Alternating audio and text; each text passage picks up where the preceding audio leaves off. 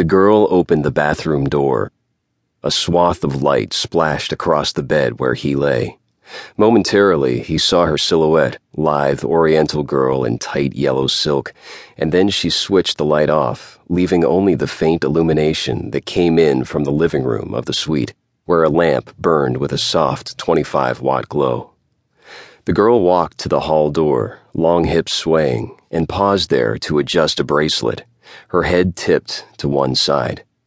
Mason Villiers reached for the wristwatch on the bedside table, held it close to his face, and squinted. 4:30 in the morning. The girl's voice was muted, courteous. "Will you want me again?"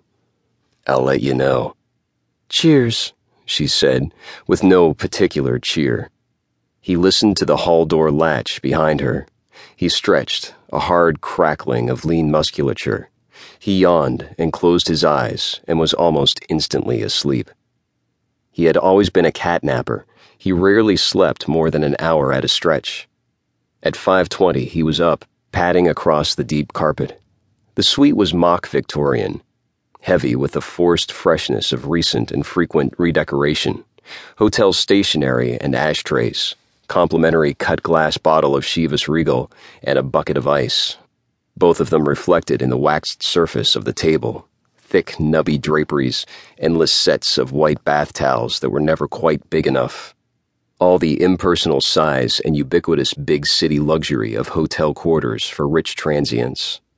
Villiers was unimpressed to the point of being oblivious. He might as well have been in a Skid Row flophouse for all the attention he gave the room. He came out of the bathroom, drying himself, tossed the towel on a chair, and walked into the huge closet to paw through his bag. It was a Vuitton suitcase crested by a Bar Sinister coat of arms. The Bar Sinister amused him. He put on silk socks and underclothes and a mustard-hued shirt and a wide burnt olive tie. He rattled hangers past a smoking jacket and a dark Dunhill suit, kicked into lean black shoes, and zipped up the trousers of an olive Italian suit where he walked to the phone in the living room. He picked up the receiver and waited, a young man who wore expensive clothes because he had once been poor. When the sleepy-voiced switchboard girl came onto the line, he gave instructions to screen all incoming calls before putting them through. Then he had the line switched to room service and ordered breakfast. He poured a drink from the cut-glass bottle, went back to the phone, and gave the girl Sidney Isher's number. It was good scotch. He sipped it. Isher answered the ring, coughing and mumbling.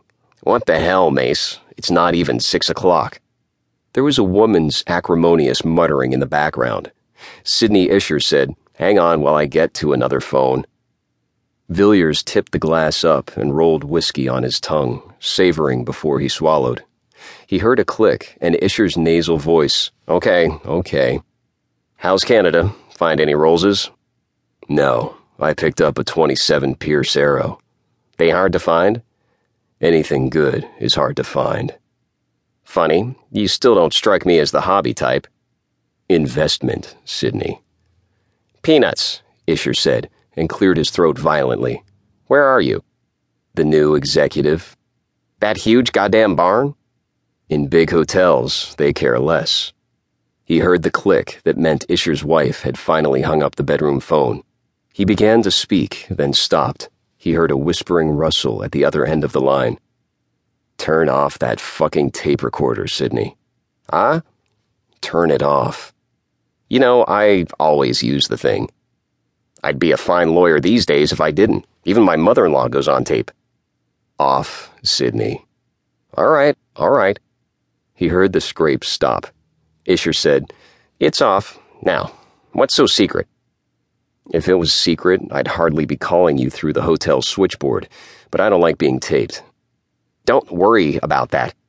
Nobody's ever taped you, but what have you got to say to me at 6 in the morning that couldn't wait till office hours? Is this the one phone call they allow you before they jug you for molesting a minor?" "Spare me the innuendo, Sidney." "Why don't you ever relax?" "People don't get in my tax bracket by relaxing." Villiers didn't add that he preferred to catch people off guard. With Isher, it sometimes worked to advantage.